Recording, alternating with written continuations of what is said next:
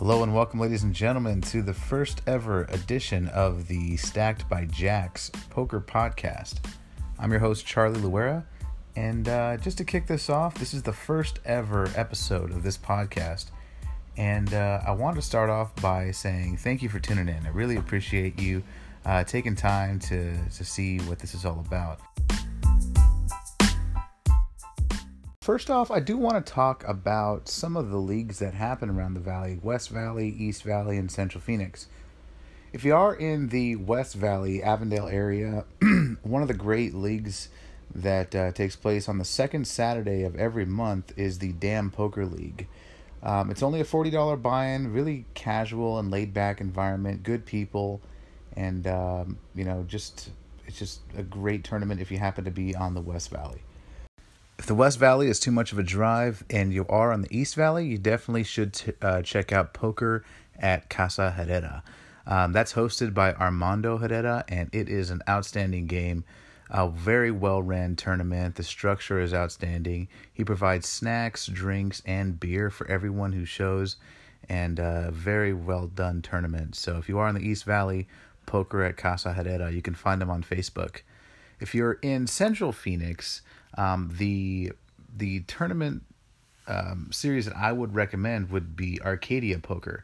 That's hosted by Shane Kellum. You can also find him on Facebook as well too. Now this one fills up pretty quick, so you may have to reserve a seat well in advance.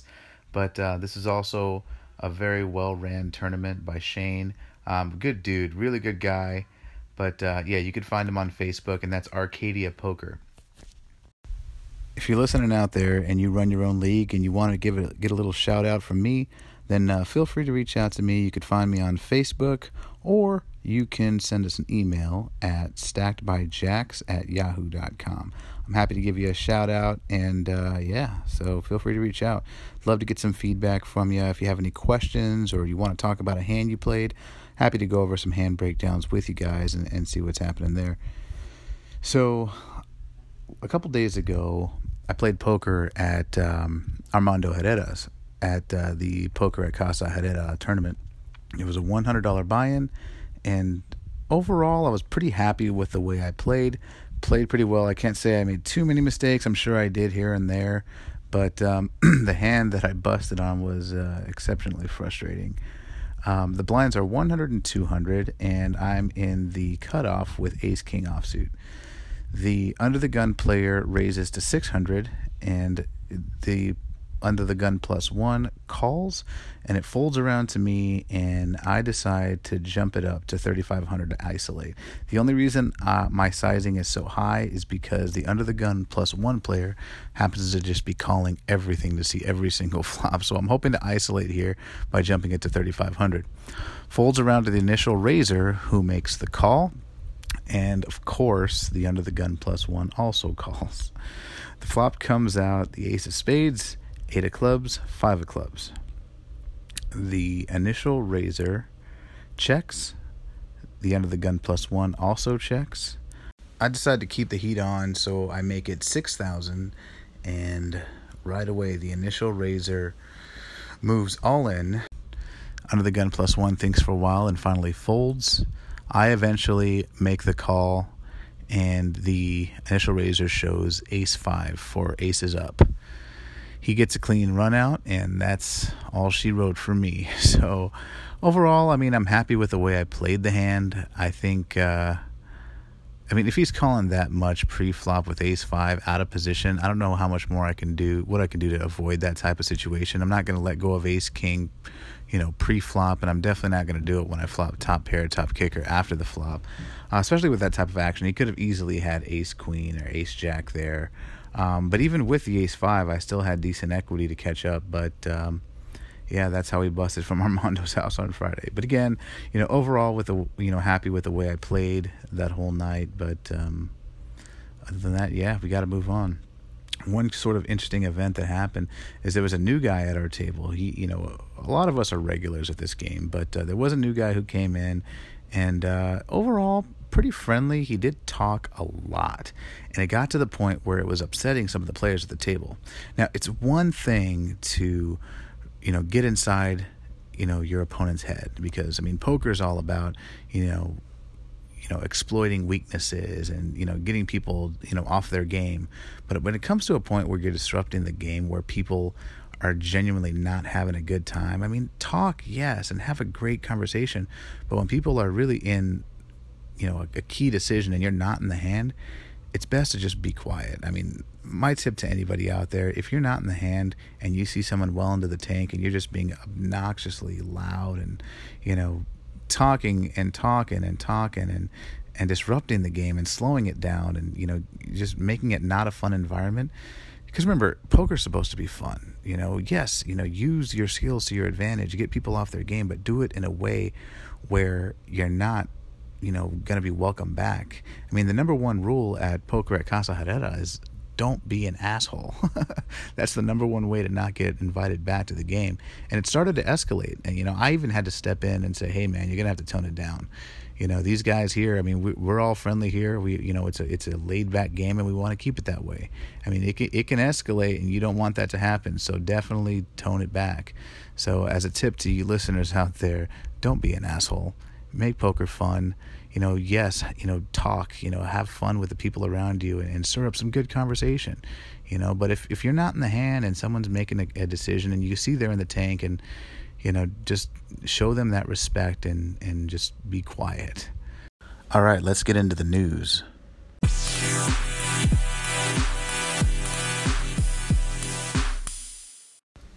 So first up, Zach Grunberg wins the $500 buy-in at the Borgata Poker Open for $56,073. This is the third event of the 2019 Borgata Open. So when this came to an end after 2 days of action, it was Zach Grunberg who eventually took it down after beating a field of 688 players. This was a bounty tournament. You get $500 black chip for anyone you bust.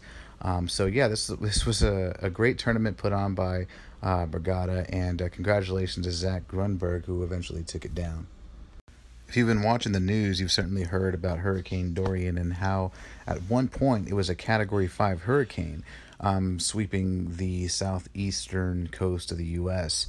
And as we all know, the Bahamas is where PokerStars holds its PokerStars Caribbean Adventure in January. As of right now, it looks as though the hotels remain open, but one of the comments by the senior VP of STR, Jen Freitag, she said they're going to see an impact on room demand, not because hotels are closed, but because of the perception that they're closed. So, our thoughts and prayers are with everybody down in the southeast coast of the U.S. and in the Bahamas, and we hope that the damage remains minimal.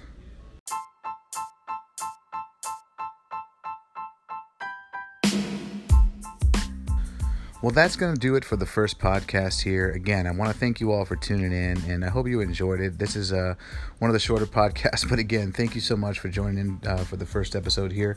Next week, I'm going to have a special guest on the show. We're going to do an interview, have some fun, tell some stories, and hopefully have a little laughs.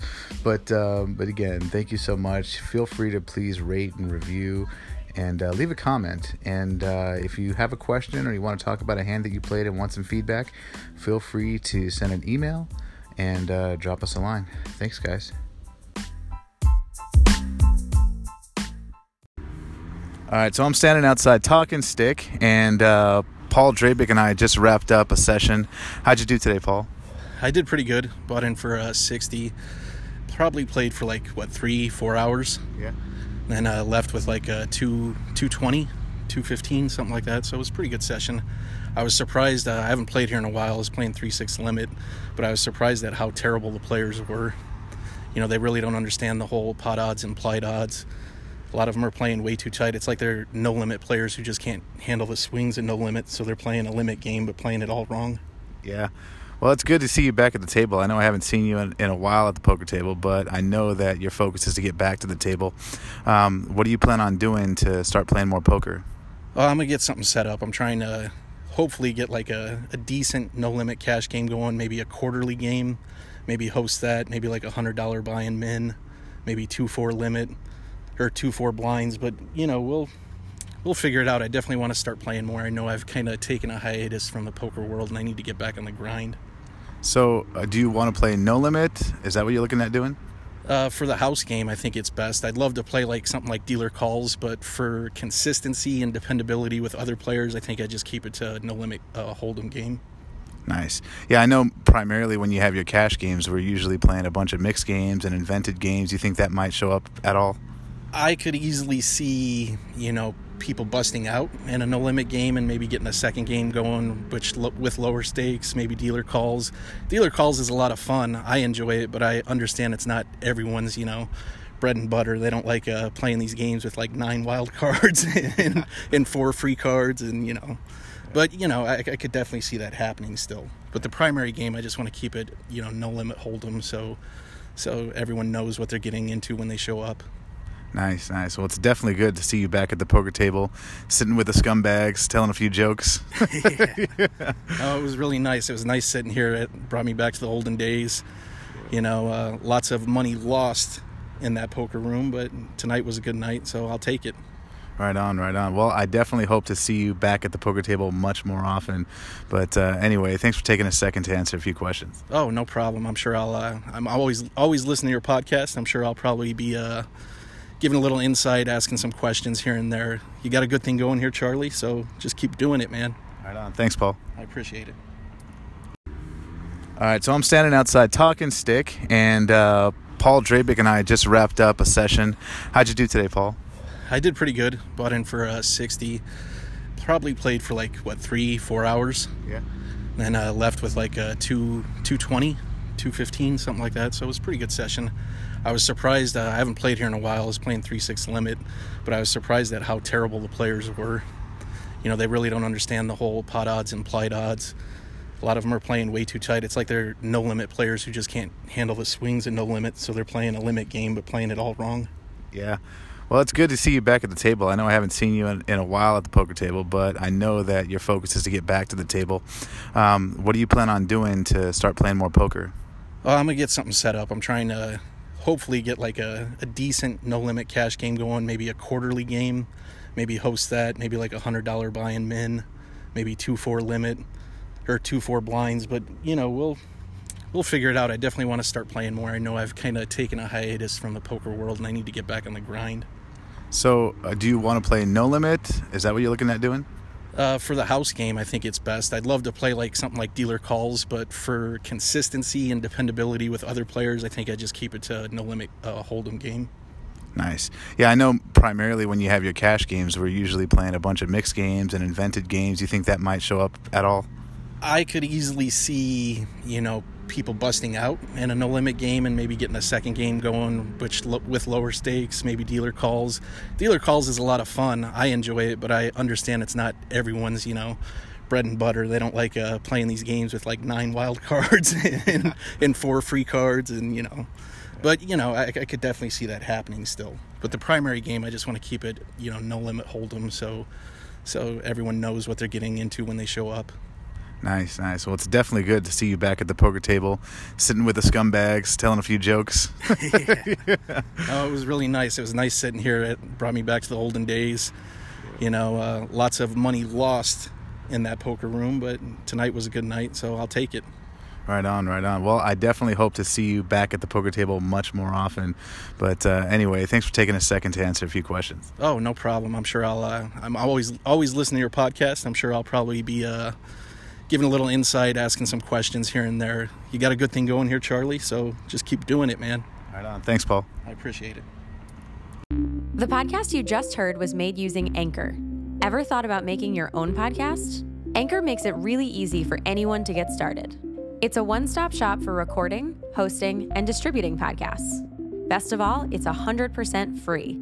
Sign up now at anchor.fm/new. That's anchor.fm/new to get started.